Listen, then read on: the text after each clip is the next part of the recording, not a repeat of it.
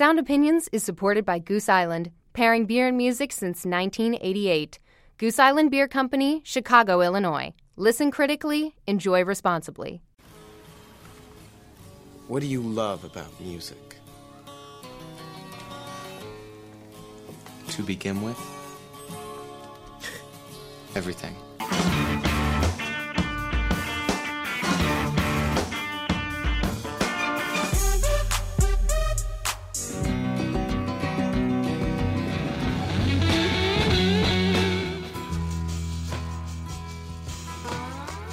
Putting on a great show is the most important thing you can do. One great rock show can change the world.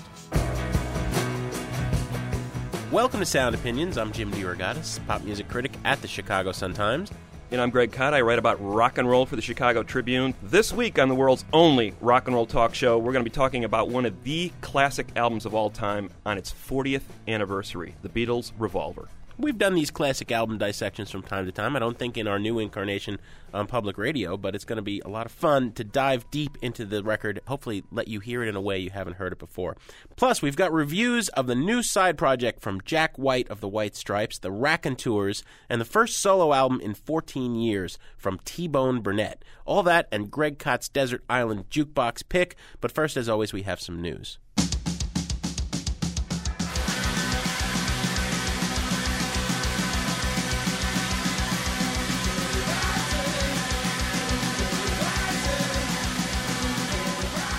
New Day Rising, one of the greatest songs, rock and roll-wise, ever out of the state of Minnesota. Mr. Cott, we're going to open this show by saying hello to our new listeners on the Current in St. Paul and Minneapolis. It's really special for me to have our first national show outside of Chicago be Minnesota. I lived there for a bunch of years, and I got to say, it's the only place, other than Chicago, where I've ever had as spirited, passionate discussions. Some would call them wrestling matches like those that Husker Du used to be involved in, about music with people. You know, at 7th Street Entry, at the 400 Club. Man, I'm stoked to be on in Minnesota. Yeah, it's a great music town, and it's great to have our first home outside of Chicago and BEZ be the Current, which I think is a terrific, we both think it's a terrific station. We visited there a few times. The playlist is awesome. I only hope that we can live up to the standards that they've set. It's all downhill from here, is Exactly. that what you're saying? All right.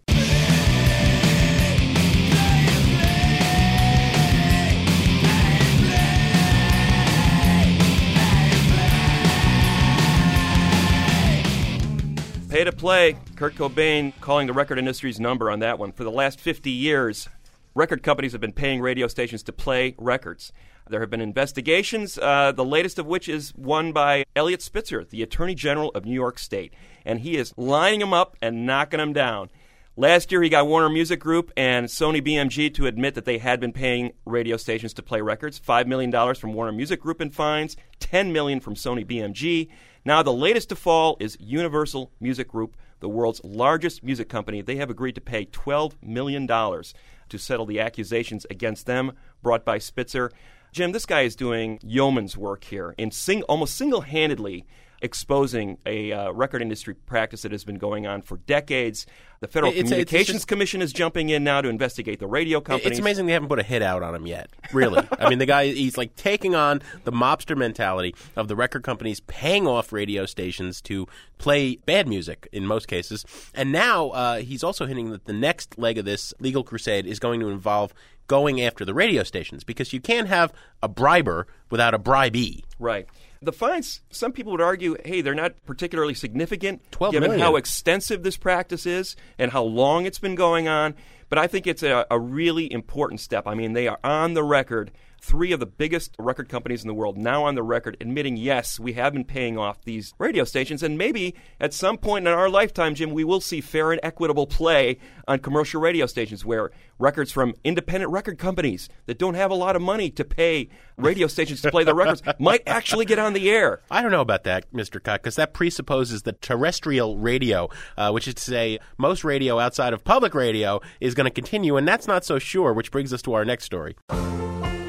Satellite of love, satellite of love, satellite of love, satellite of.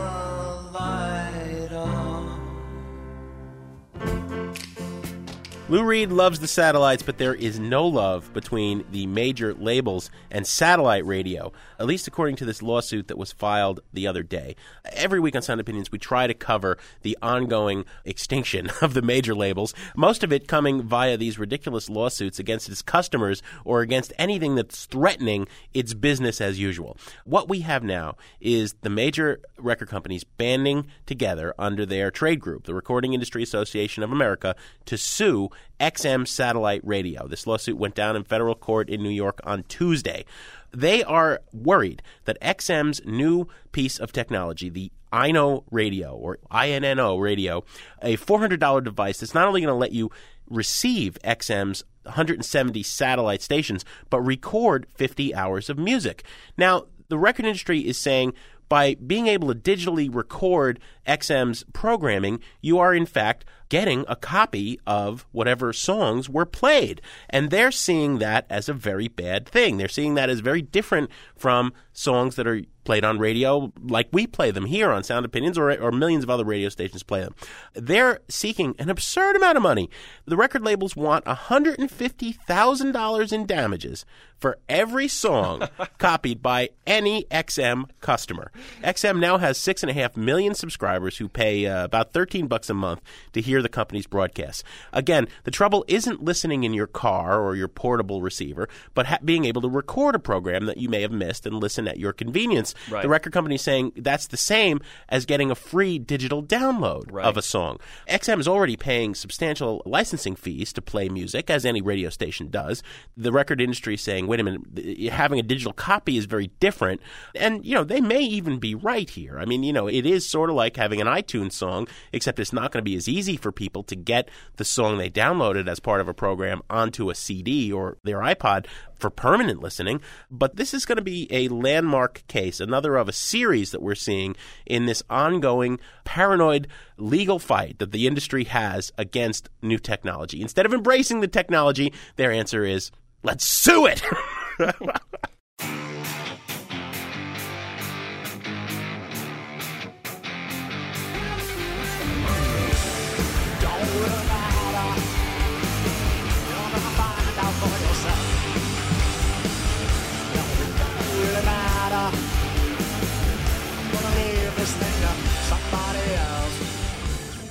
Axl Rose, back again. Sort of. Maybe. Sort of, we think. Well, it's in the news again because he just played a couple of shows in New York. Now he says Chinese Democracy, that is the title song from the 15 years in the making next Guns N' Roses album. 15 It's got to be some kind of record, Jim. Has anyone ever taken 15 years to make a record? I mean, I suppose you could say the Beach Boys' Smile finally resurfaced. It took them that long to finish but, Smile, yeah. But supposedly, Axl Rose has been working more or less continuously on this follow-up to the two Use Your Illusion records that came out in 91 by Guns N' Roses for the last 15 years, with essentially not a band so much as a corporation that he set up that includes Tommy Stinson, formerly of The Replacements, Robin Fink, formerly of Nine Inch Nails. Buckethead. Don't forget Buckethead. Although Buckethead no longer in the current lineup. Oh, my God. The band that is on the road does not include Buckethead. It does include Stinson. It does include Fink. Well, Guns N' Roses hasn't been the same since Buckethead bowed out. Oh, indeed. Rose seems to think that the Guns N' Roses record he is making under that name, even though he's the only original member of Guns N' Roses involved, will come out in the fall. Of course, he said this before. He went on the road in 2002 and said the record was about done. Here we are 4 years later. He's back on the road saying, hey, the album's about to come out. We'll believe it when we actually hear it. What would be the recording costs of a record that has required 15 years, endless amounts of, you can bet, plush studio time, and not to mention the cocaine and other drugs that have been consumed. It's going to rival like Heaven's Gate or one of those Hollywood flops. It's going to make that $12 million fine against the Universal Music Group look pretty paltry.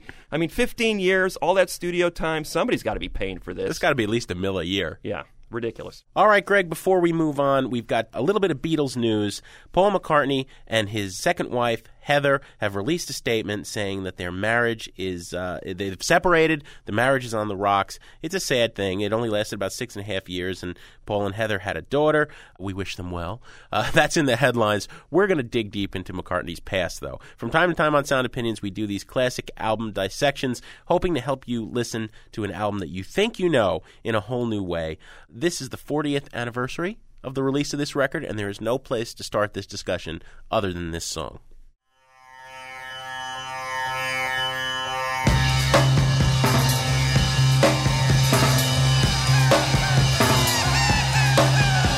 Turn off your mind, relax and float downstream. It is not dying. It is not dying.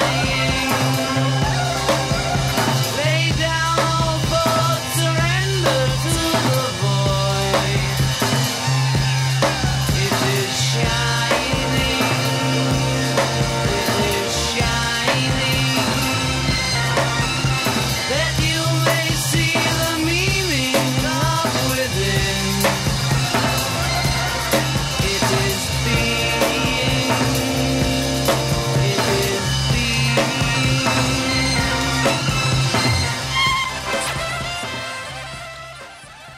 That remains, 40 years later, one of the most impressive feats of recording technology ever. I mean, 4 tracks, and what you've got going on is these organ drones and backwards guitar, these mysterious, strange bird calls, Lennon singing as if through a megaphone, kind of this feeling of 1,000 Tibetan monks chanting on a mountaintop. Not to mention the drum sound by Ringo Starr. I mean, incredible. Drums have never sounded like that. You can gauge the sound of drums on a rock record as in before Revolver and after Revolver, and specifically that song, Tomorrow Never Knows. In 1964, John Lennon and George Harrison first took LSD after they were unknowingly dosed by their dentist during a dinner party at his flat.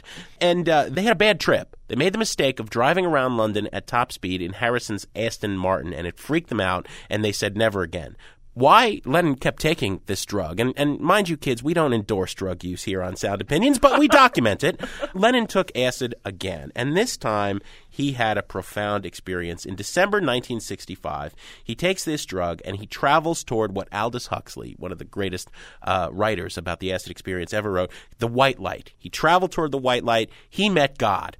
And he began the very next morning, in that kind of crystalline clarity that follows a profound psychedelic experience, writing a song that he originally called The Void. It would become Tomorrow Never Knows, after one of Ringo's pet phrases. Right. You know, Ringo had these phrases that he'd always walk around saying, well, tomorrow never knows, guys. He was like the Yogi Berra of the Beatles. He really was. Brilliant guy. Malapropisms and So back sayings. in the 60s, I'm told, I've never tried this, back in the 60s, if you wanted to have one of these spiritual acid experiences, you would sit with a book called The Psychedelic Experience that Timothy Leary wrote, the great acid guru, turn on, tune in, drop out, paraphrasing the Tibetan Book of the Dead. The Tibetan Book of the Dead was an ancient text that helped you, as you were on your deathbed, travel toward heaven, gave you this spiritual roadmap toward heaven. Yeah, between worlds. I mean, before you were reincarnated, here's what to do. Yeah, it's before GPS, positioning. You needed a map to get, before MapQuest.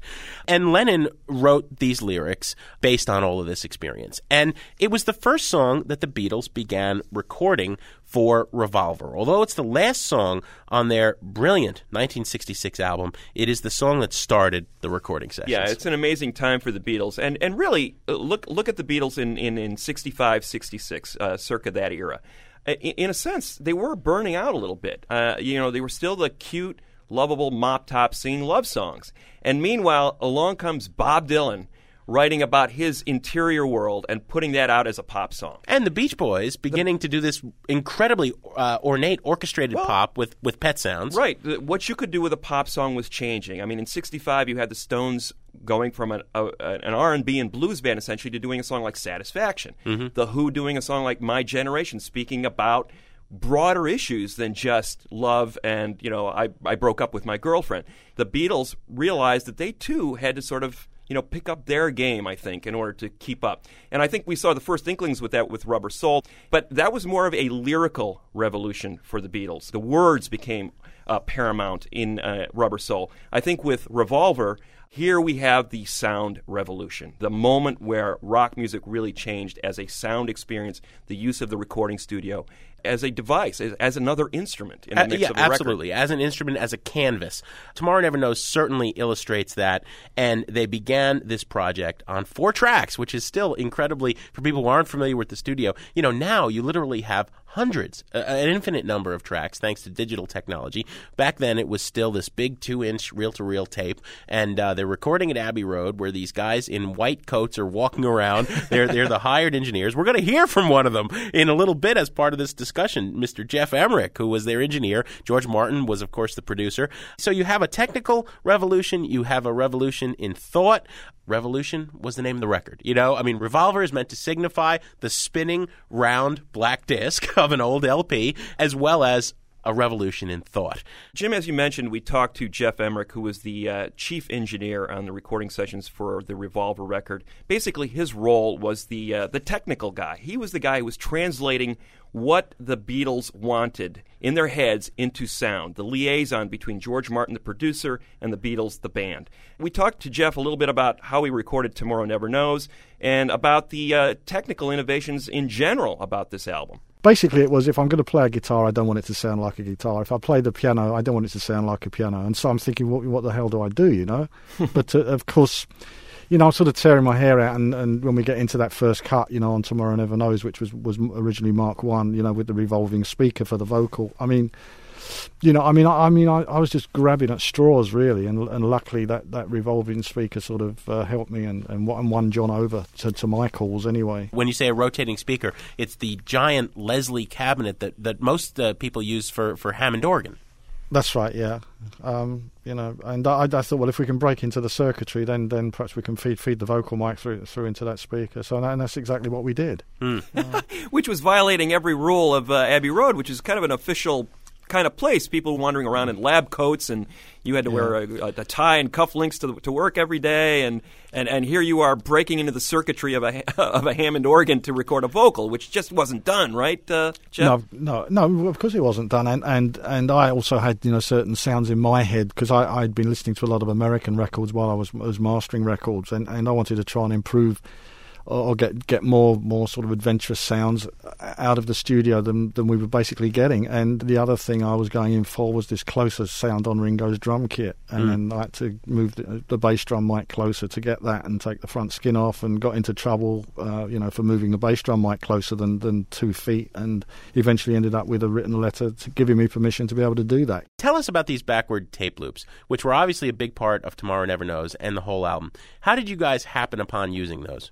We all had our own little home tape recorders, and Paul in particular used to go home and experiment making these little crazy tape loops on his machine. But the backwards thing started where John actually had on his reel-to-reel, because we didn't have cassettes in those days, and the only way you could take a track home to listen to it was a playback lacquer. Which meant waiting for to the next day to get it. So John had his reel-to-reel tape machine, and being completely non-technical, took the tape home of a rough mix, and laced it up backwards on the machine, and came back the next day and said there was something wrong with the mix, not realising that he'd been playing it backwards. so after that, we that's how the backwards thing started. We used to listen to everything backwards that we'd recorded. And even as well, not really a joke, because we were all a bit zany then. We thought that the Russian language was actually English backwards, and we got some Russian spoken word and played it backwards to see if it was actually English when it was played backwards, because it wasn't.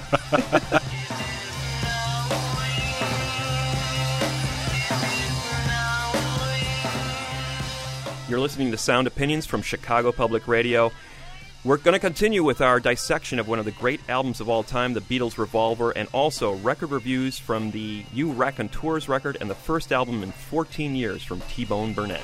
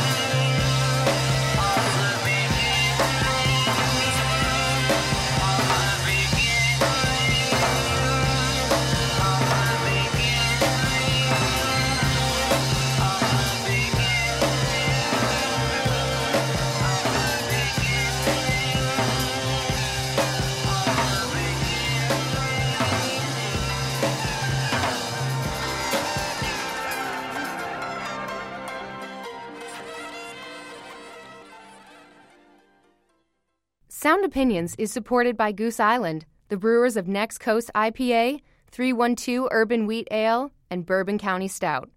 Pairing beer and music since 1988, they believe it's always best to listen critically and enjoy responsibly. Goose Island Beer Company, Chicago, Illinois.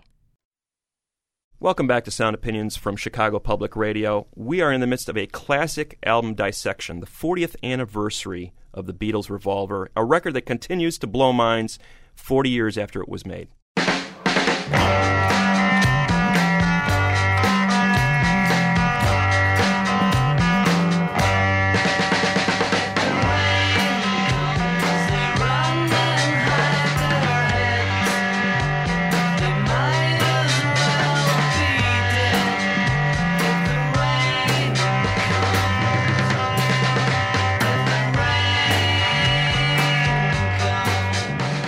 Oh, man, that's a song called Rain, which is not on Revolver, but it's relevant to this discussion, Greg. The Beatles were also fooling around with tapes on that song. They're slowing down playback of Ringo's drums, makes everything sound heavier. The B-side of that single was a song called Paperback Writer, which is kind of an anti-authority song, kind of a I don't know what I want to be when I grow up and I should be free to do whatever I want song. Both of them with this brave new sound.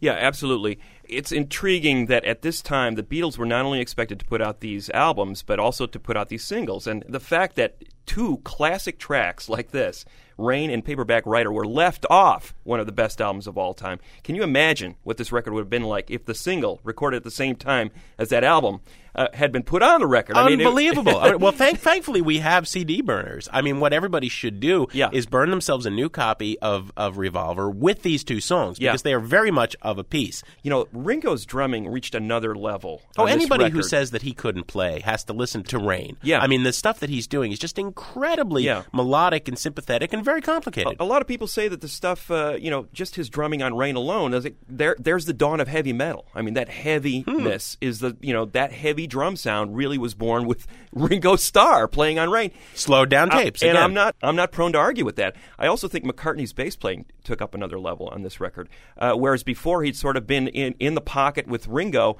the more melodic lead bass lines that McCartney really became famous for really originated on this record. They really fattened up the bass sound. He was modeling it after James Jamerson, the great Motown bassist, where you had lead bass on a lot of those classic Motown singles. McCartney wanted some of that groove and some of that power in the Beatles recordings too, and you can really hear it on both Paperback Writer and Rain. We wanted to get a musician's take on this and on the experimentation and on what bursts out of the speakers when you listen to Revolver. So we talked to Matthew Sweet, who one of the greatest power pop artists of the last 20 years, who has cribbed a lot from Revolver on his classic album Girlfriend and pretty much on everything he's ever recorded. Here is Matthew Sweet talking about the loose feeling on Revolver that he loves so much. What made records great then was not like some sort of expertise. It was more the approach and just the time that it was. Anything could happen, and nobody spent forever beating stuff into the ground. It was just like the spirit of something new, and when they would have a good melody and something interesting, they'd just go for it, and there was a seat of your pants kind of feeling about it. And it's really amazing to listen to the record from a viewpoint of how things are played and recorded now as opposed to how they were then, because things are so loose and mistake-ridden that we're like amateurish compared to now, and it gave it this wonderful feeling, and that's kind of sad.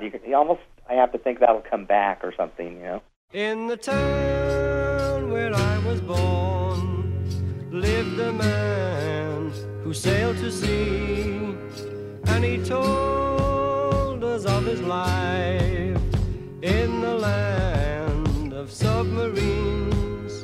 So we sailed on to the sun till we found the sea of green, and we lived beneath the waves in our yellow submarine.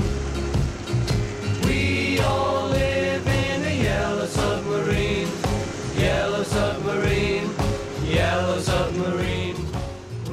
Ah, Ringo, a great drummer and, well, He tried to sing.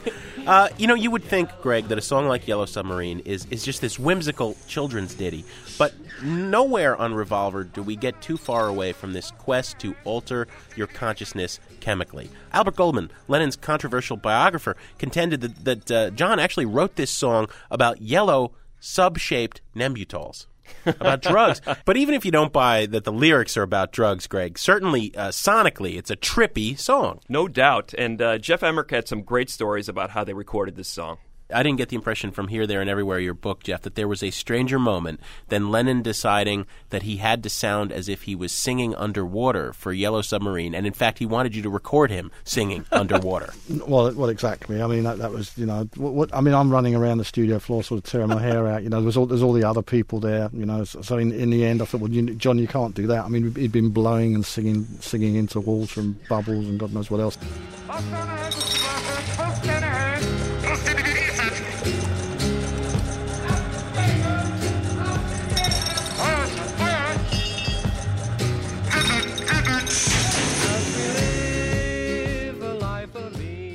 So I thought, well, the next best thing, let's out of desperation, was to try and put a microphone in a bottle of water and just sing to the glass milk bottle.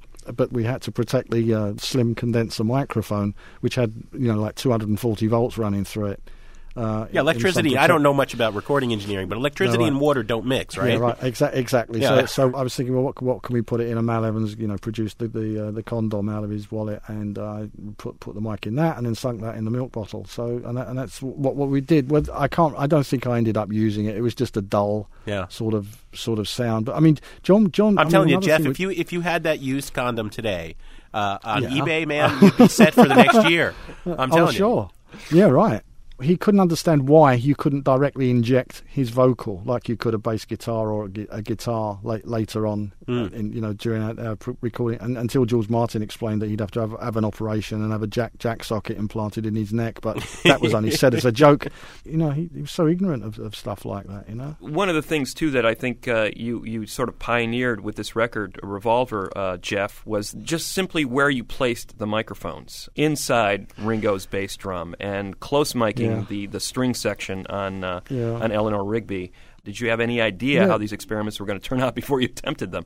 The Eleanor Rigby string sound was a sound that I discussed with Paul, and we wanted this close sound. And of course, when I went in very close onto the string players with those microphones, which was, of course, it was a double string quartet, so there was eight players there.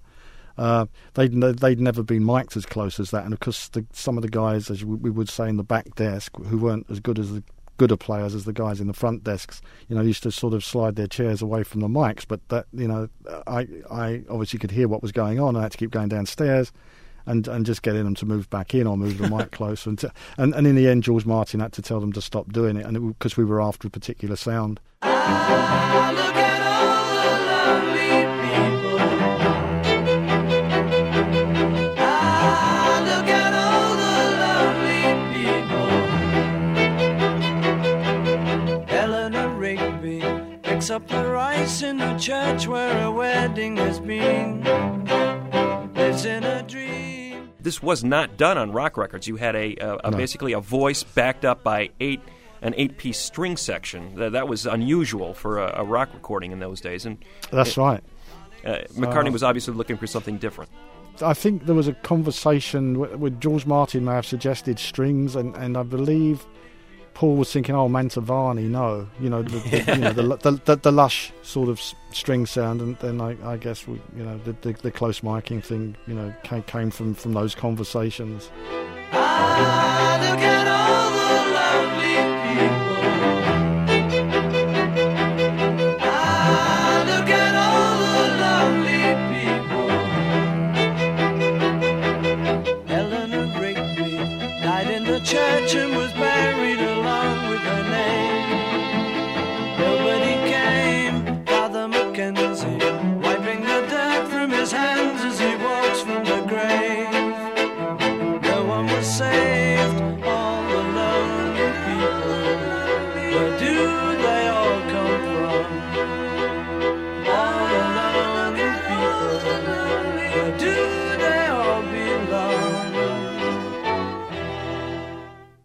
All right, now that song is just, it's part of the air. I mean, we are so used to hearing that song, and it's wonderful, and it's timeless, and it's been recorded by numerous artists. But imagine this coming out in 1966 on the same album with Tomorrow Never Knows, a voice and 8 string players as a rock record. I mean, right there you have like, what? Huh? It's revolutionary sonically, and, McCartney's lyric. I mean, there's an incredible amount of empathy for these sad, lonely people who have been cut out of society. A lot of McCartney's songs, I think, are about sort of these everyday people, whereas Lennon was clearly exploring his inner world and saying, okay, you lonely, everyday people, here is the way out of your mundane existence. Where McCartney was describing the mundane existence, Lennon was saying, okay, here's the path to transcendence, follow me. What is George Harrison doing? He had been sort of the junior member of the Beatles songwriting team for a decade, really, since he met them, in Liverpool in the 50s. But Revolver, he gets 3 songs on the album. Which is unprecedented in the Beatles catalog. 3 Harrison songs on Revolver. Some of his very best work. Taxman, Love You Too, I Want to Tell You.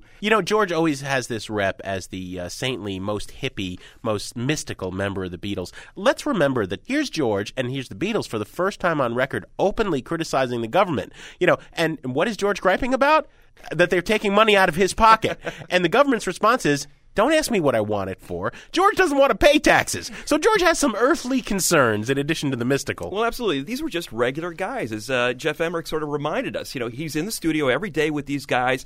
And one of the great things about Emmerich's book, Here, There, and Everywhere, is how he demythologizes the Beatles. And Emmerich talked to us a little bit about that. When you see this whole thing of Beatles, right? Yeah. The mountaintop, the paradigm. I mean, how do you feel about it? For you, there were a couple of guys, Lennon could be snarky to you and kind of nasty. Paul was kind of sucking up in politic. The other 2 guys are quiet. I mean, they were just guys that you worked with. Well, right, exactly. I mean, this is a story of just human beings making music in the studio with all its problems. And, George Harrison didn't come down from the sky playing magical guitar solos.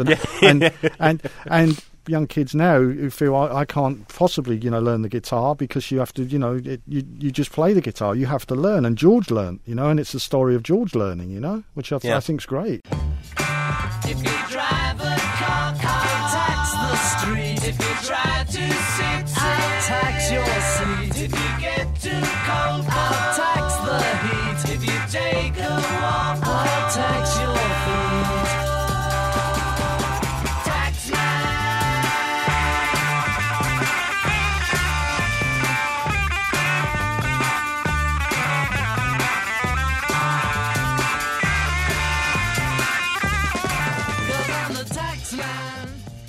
Now, interesting little factoid, Harrison played most of the guitar solos, most of the main guitar parts on the Beatles songs, but that was, in fact, a Harrison song where the main guitar part, the solo, that biting, famous guitar solo, was not played by George Harrison, but by Paul McCartney. Amplifying Emmerich's point about Harrison being the junior member and sort of growing into his role in the Beatles, he struggled for about 9 hours trying to play a guitar solo that would satisfy him and the rest of the Beatles. And McCartney goes, let me have a crack at that. One take, there's the solo. Harrison's kind of drooping in the corner. Oh, yeah, that was pretty good, Paul. If George had only been in Guns N' Roses with Axl Rose, he could have taken 15 years, gotten it right, Nevertheless, this album recorded fairly quickly, in a couple of months, in the spring of 1966. It comes out in August 1966. Now, I hear this record, and every time I play it, and I've been playing it since I was a kid, I hear it in a new way. I mean, it never gets old. It never sounds dated. It could have been made in 2006 or 1966. Yeah, it's still inspiring people today. That's the amazing thing about it. I think as a reference point for musicians, I mean, the fetish that exists around what Jeff Emmerich and George Martin and the Beatles did in the recording studio around the Revolver sessions is just, that's a cottage industry in itself. How did they get those sounds? How do they do that? Today you could do that in a second on Pro Tools, but it doesn't have that same feel. We promised you a way to listen to Revolver with whole new ears, and our ace producer, Matt Fingers Spiegel, has put together this montage of the songs on Revolver in order, covered by some of the hundreds of artists who've covered them. What other radio show are you going to hear Stevie Ray Vaughan, Ray Charles, Bongwater, Earth, Wind and Fire, and Government Mule in the same mix doing Beatles covers? Covering the Beatles. Right here, Sound Opinions, the world's only rock and roll talk show. Revolver done in order by a mix of artists. If you want to know the names of the artists and the songs that they're covering, go to soundopinions.org. That is our handy website that has all the information you need to know about the show. In addition, that is your forum for expressing your opinions about Sound Opinions.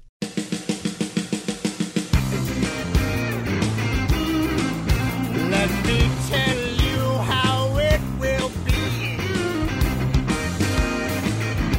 Eleanor Rigby, except the rice in the church we are waiting at bed.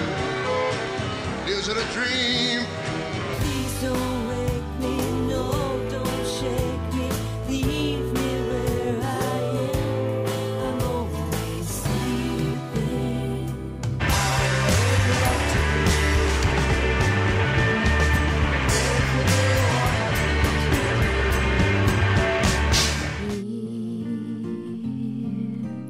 Making each day of the year, changing my life with one wave of his hand.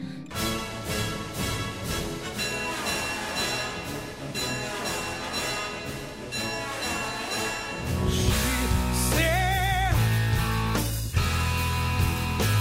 I know what it's like to be dead. Good day, sunshine. What you say? Good day, sunshine. Look at that sun now. Tell me that you've got everything you want, and your bird can sing, but you don't get me. You don't get me. Your day breaks, your mind aches. You find that all her words of kindness linger on as she no longer needs you.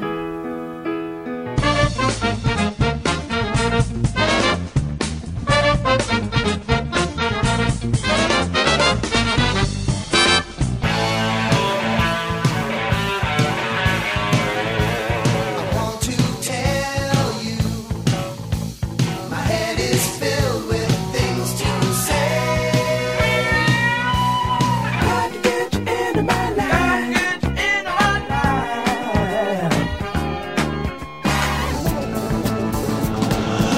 Up your mind, relax and float downstream. You are listening to Sound Opinions from Chicago Public Radio. When we return, we have reviews of the new albums from T-Bone Burnett and the Raconteurs, plus a Desert Island Jukebox pick from Greg Cott. Lay down all thoughts, surrender to the void. It is shining. It is shining. That you may see the meaning locked within. It is being. It is being. That love is all, and love is everything. It is knowing. It is knowing.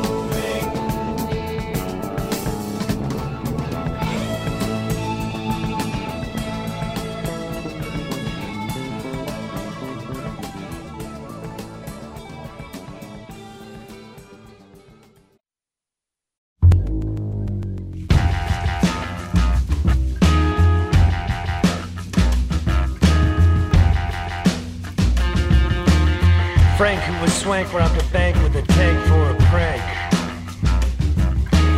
Sam, who was glam, ran a scam from Siam to Vietnam. Dean, who was clean, had a scene with the Queen for a magazine. Joe wasn't slow, but didn't know how to blow all the dough from the show. Palestine, Texas. Palestine, Texas. Yes, Palestine, Texas. That is what T-Bone Burnett is singing about, one of the many songs on his new album, The True False Identity. T-Bone Burnett's first album in 14 years. Most people probably know this guy not as an artist or a singer or songwriter, but as a producer.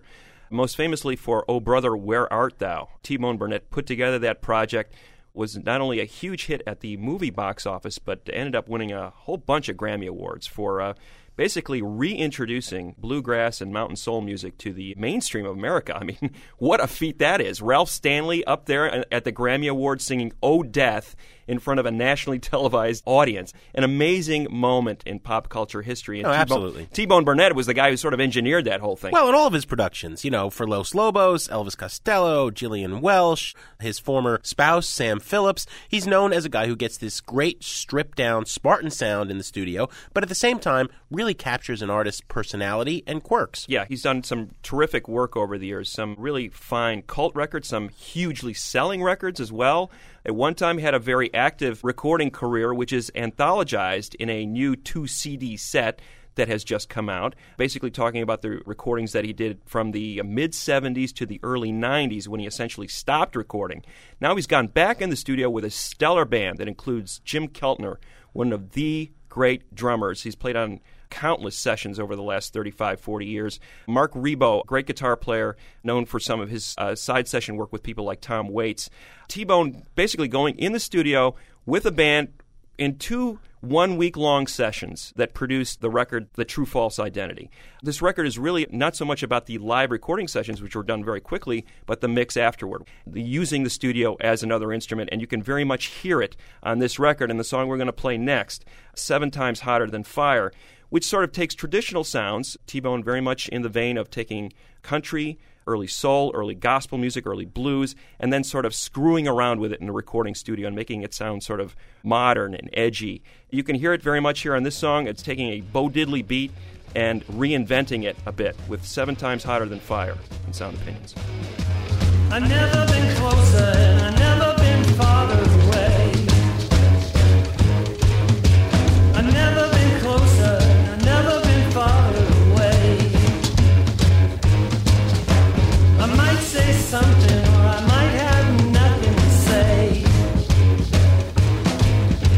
Love I feel 7 times hotter than fire. Love I feel 7 times hotter than fire. The world is not flat, the world is not round. The world is square, but it won't bring me down. Love I feel 7 times hotter than fire. That's T-Bone Burnett, 7 Times Hotter Than Fire, from his new album, The True False Identity. Mr. Cott, I hope you're ready to rumble, because I have some problems with T-Bone, and they're problems I have with 2 other artists that you love very much, and we've gone over this in the past on Sound Opinions. I'll reference them. Mark Rebo, the guitarist who's on T-Bone's new album, works with one Tom Waits. I have some similar problems here in that Waits has always just struck me as a guy who's jumping up and down in the corner screaming, "Look how weird I am! I'm freaky!" And that's exactly what T-Bone is doing. Daniel Lanois is a producer who, like T-Bone Burnett, both of these men's resumes are impeccable as producers. But producer, heal thyself. Perhaps you should think about not recording yourself. It's not such a good idea, because all the charms that T-Bone gets out of other productions for other artists, where he just creates this great sonic space, very simple, and still somehow manages to shine that spotlight on the artist's inherent quirkiness with his own music, it's all about the quirks. The lyrics are this kind of absurdist Dada poetry thing, and just when he has an interesting groove going, he'll ruin it with some silly overdub. He's a born-again Christian. He's very devout in his faith, and that's rubbing up against this other political preachiness. I hate this record. It's a ponderous thing. Wow, anybody who's trying so hard to be this weird should not also simultaneously be this boring. Because it's also a very sleepy record. Oh, my God. I'm wondering, Jim, based on what you just said, whether you actually listened to this record. I mean, too many times. I want those 4 hours back. Well, the Christianity and stuff that you're referencing, I'm not really sure I'm hearing any of that. If anything, Blinded by Darkness? It's very Old Testament. If anything, he's very disturbed about the merging of religion into politics in the modern world. And I think that the lyrics are very clear. In fact, they're very funny. One of the things I love the most about this record is there's almost like a gag with every line. It's a funny, humorous record. T-Bone's not the greatest singer in the world. I think he recognizes that. Neither is Bob Dylan. But I love the way this guy is using his voice as another sound element in this record. The fact that he's taking things like rap in Palestine, Texas, and sort of reinventing it. You know, this Texas guy reinventing rap. The Bo Diddley beat, reinventing it 7 times. But not doing it very well. Oh, I think he's doing a great job with it. It's just eclectic dabbling for the sake of, like, gee, aren't I inventive? I do all this stuff. No, and he's not doing any of it well. You can hear these very traditional forms here, and they're sort of being messed up in the mix, very much what the Beatles were doing. The Beatles are taking, R&B, blues, and soul, and saying, hey, let's mess these up a little bit in the recording studio. It's not a new idea. I'm surprised you poo-pooing it here on T-Bone Burnett's record, when I think this is one of the freshest sounding rock records, and I make a distinction here. I think rock records to me have been sounding really stale lately because the production ideas are so outdated and so flat. And T-Bone, I think, is going into the studio with the idea here, let's reinvent these forms. Let's do something different with them. We just played a couple tracks for people, and I'll rest with people listening to that and deciding whether they want to buy it, burn it, or trash it. Which brings us to our rating scale. Here on Sound Opinions, we rate these albums as a buy it, a burn it, or a trash it. Greg, I really dislike this record, and I know how much you love T-Bone, and so I really spent a lot of time with it. I don't get it. This is a trash it record. Yeah, I think you're way off, Jim. I think it's one of the most inventive sounding records you're going to hear this year in any genre. For that reason alone, I think people should hear it. And then, meanwhile, they'll discover some pretty cool songs, some self-deprecating songs, some really funny, darkly humorous songs for dark times. I think it's a buy it record all the way.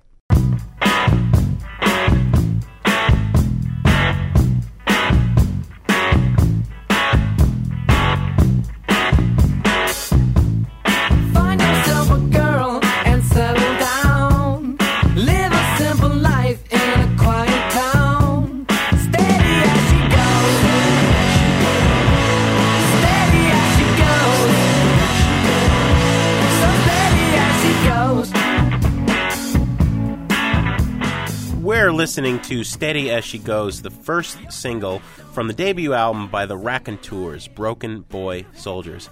Debut album from this particular band, although certainly not the first recording from anybody involved. Greg, this is an old phrase that I borrowed from my friend Bill Wyman. Is called a busman's holiday.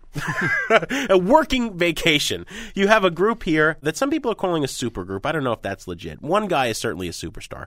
Jack White, as the leader of the White Stripes, is the head of one of the most influential and beloved and best-selling alternative rock bands of the last decade. He's taking some time off and playing with a fellow Detroit native, Brendan Benson, who has been a long-simmering underground hero on the power pop scene. This is certainly elevating him to a whole new audience. Plus the rhythm section of bassist Jack Lawrence and drummer Patrick Keeler of Cincinnati's band The Greenhorns. They also played with White when he made that record with Loretta Lynn. So you have these guys hanging out together in Nashville and making this record. The White Stripes, are a band that's devoted to the minimalist aesthetic. Very simple. Guitar, vocal, Meg White's pounding drums, and trying to see how much they can do with how little. This is a much more expansive genre that they're fooling around with here. Obviously, the paisley pop psychedelic end of garage, as opposed to the blues rock end of garage. Let's listen to a song here and get into whether we like it. The Raconteurs, Intimate Secretary.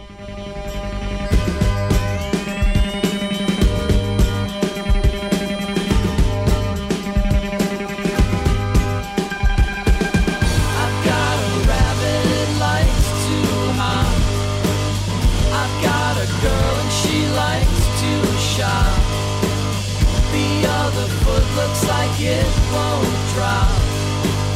I had an uncle and he got shot. Is this grieving the time that's meant for me? Are you part of this aristocracy? This ringing in my ears won't stop. I've got a red Japanese teapot. I've got a pen but I lost the top. I've got so many things you haven't got.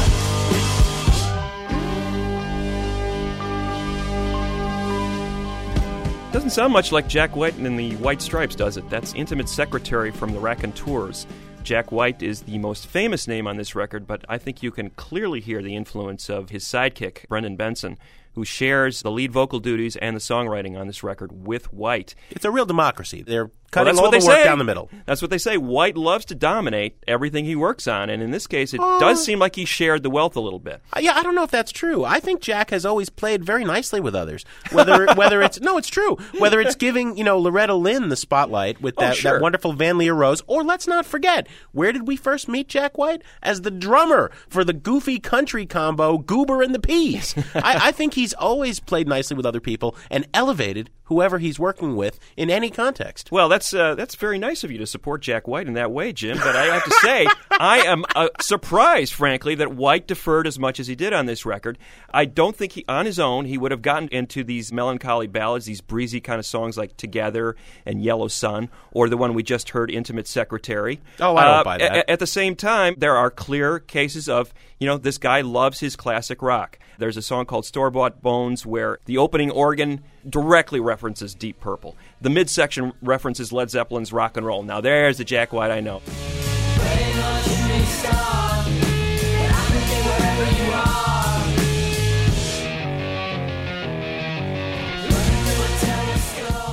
He's been accused of ripping off Led Zeppelin. He probably would freely admit, yeah, I love Led Zeppelin, and I'll rip them off whenever I can. He does that a few times on this record. Steady As She Goes, the first single. Man, I don't know why Joe Jackson's ears haven't perked up and said, wait a minute, isn't that the bass line from Is She Really Going Out With Him? Again, if I would accuse White of one thing, it's that he is pretty slavish in his imitation of 60s, 70s, up through early new wave, classic rock and pop. And I don't hear him veering very far from that strategy here. Well, no, he has a fine collaborator in Brendan Benson, but what White is essentially doing is recreating an era. And not really doing a whole lot more with it other than writing some really catchy pop tunes. But that's all that matters, Greg. When you're dealing with the garage rock genre, whether it's the psychedelic pop end of it or the more bluesy rock end of it or just the pure raw garage end of it, the point isn't the sound. Yeah, it's all been done, okay? And here he's paying homage to the Raspberries and the Zombies and the Kinks instead of, the Standells and Led Zeppelin or whatever. Originality isn't the point. The point is, have you got the songs? And there are like 10 great hooks in every song here. There's 10 tracks on this album. The whole thing whizzes by in 33 minutes. It is an explosion of energy.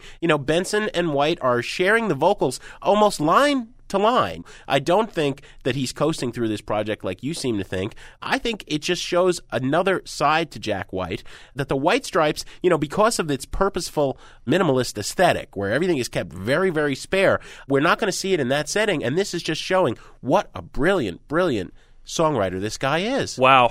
The brilliance that you're hearing, I don't hear at all.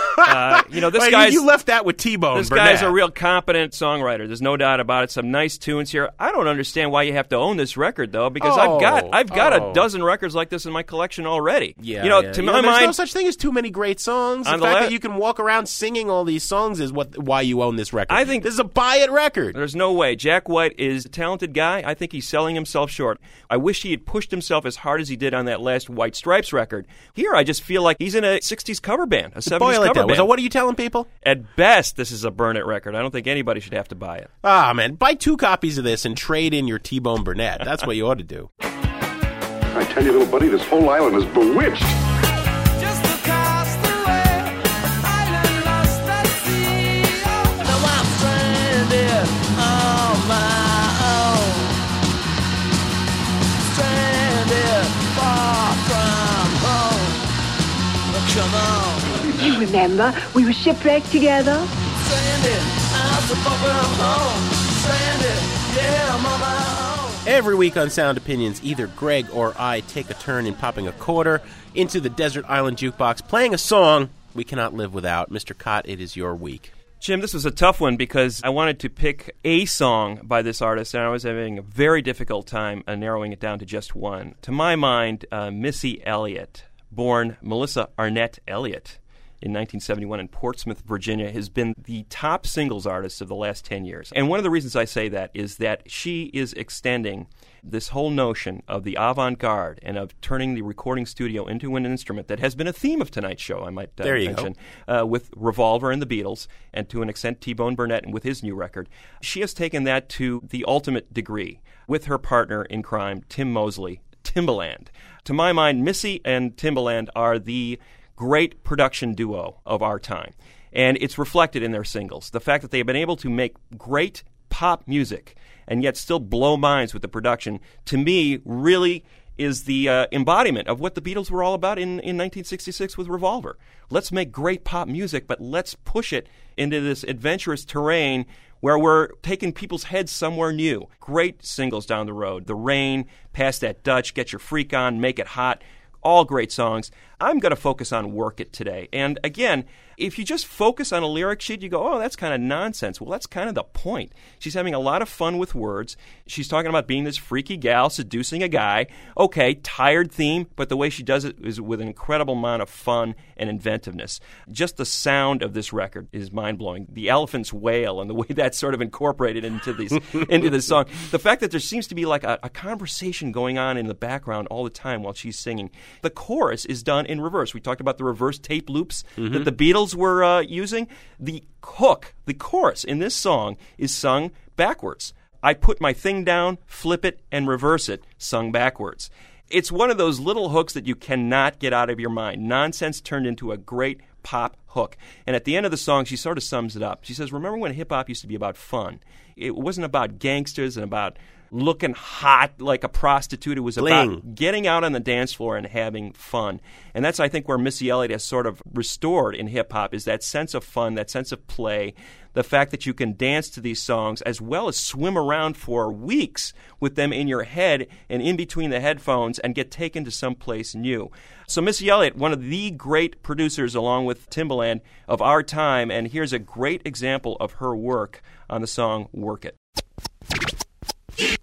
DJ, please pick up your phone. I'm on the request line.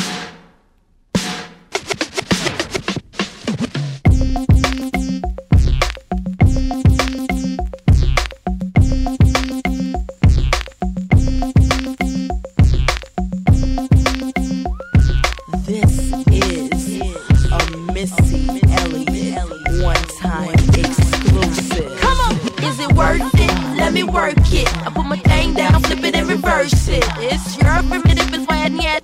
It's your primitive and yet. If you got a big, let me search it to find out how hard I gotta work. Yeah, it's your primitive and yet. It's your primitive and yet. I like to get to know ya so I can show ya. Put a hurtin' on ya like I told ya.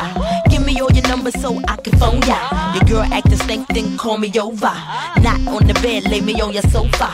Call before you come, I need to shave my cha-cha. You do or you don't, or you will or won't cha. Go downtown and eat it like a vulture. See my hips, big hips, so cha. See my butts and my lips, don't cha. Lost a few pounds in my waist, oh yeah. It's the kind of beat that go ba-ta-ta. Ba-ta-ta-ta-ta-ta-ta-ta-ta. Sex me so good I say blah, blah, blah. Work it, I need a glass of water. Boy, oh boy, it's good to know ya. Is it worth it? Let me work it. I put my thing down, flip it and reverse it. It's your primitive and yet.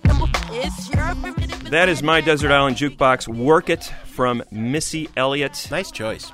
Thanks, Jim. It was fun to hear that again. I cannot get enough of that song. And next week we're going to have an artist in a similarly inventive vein, one Lonnie Rashid Lynn, Southside native of Chicago, who has turned into an international rap star by the name of Common. Plus, we're going to look at new albums by Mission of Burma and a very controversial recording. Yes, I'm going to say these words in the same sentence. Controversial and Dixie Chicks. You got to tune in for that. Let's say some thank yous on the way out. Mr. Cott, as always, Tori Southside Malatia is our executive producer. Todd Bachman is our managing producer and director. Matt Fingerspiegel showing his production prowess on that Beatles montage and everything else. Jason Saldana and Robin Lynn are our beloved associate producers. Thank you to Dino Armiros for legal help, Joe Dassault for technical assistance, and our new partners, Jim Russell of American Public Media and Steve Nelson of The Current. Thanks for having us, The Current, and we'll be talking at you next week. I like the way you work that. Ladies, whoa! You should know how to work that.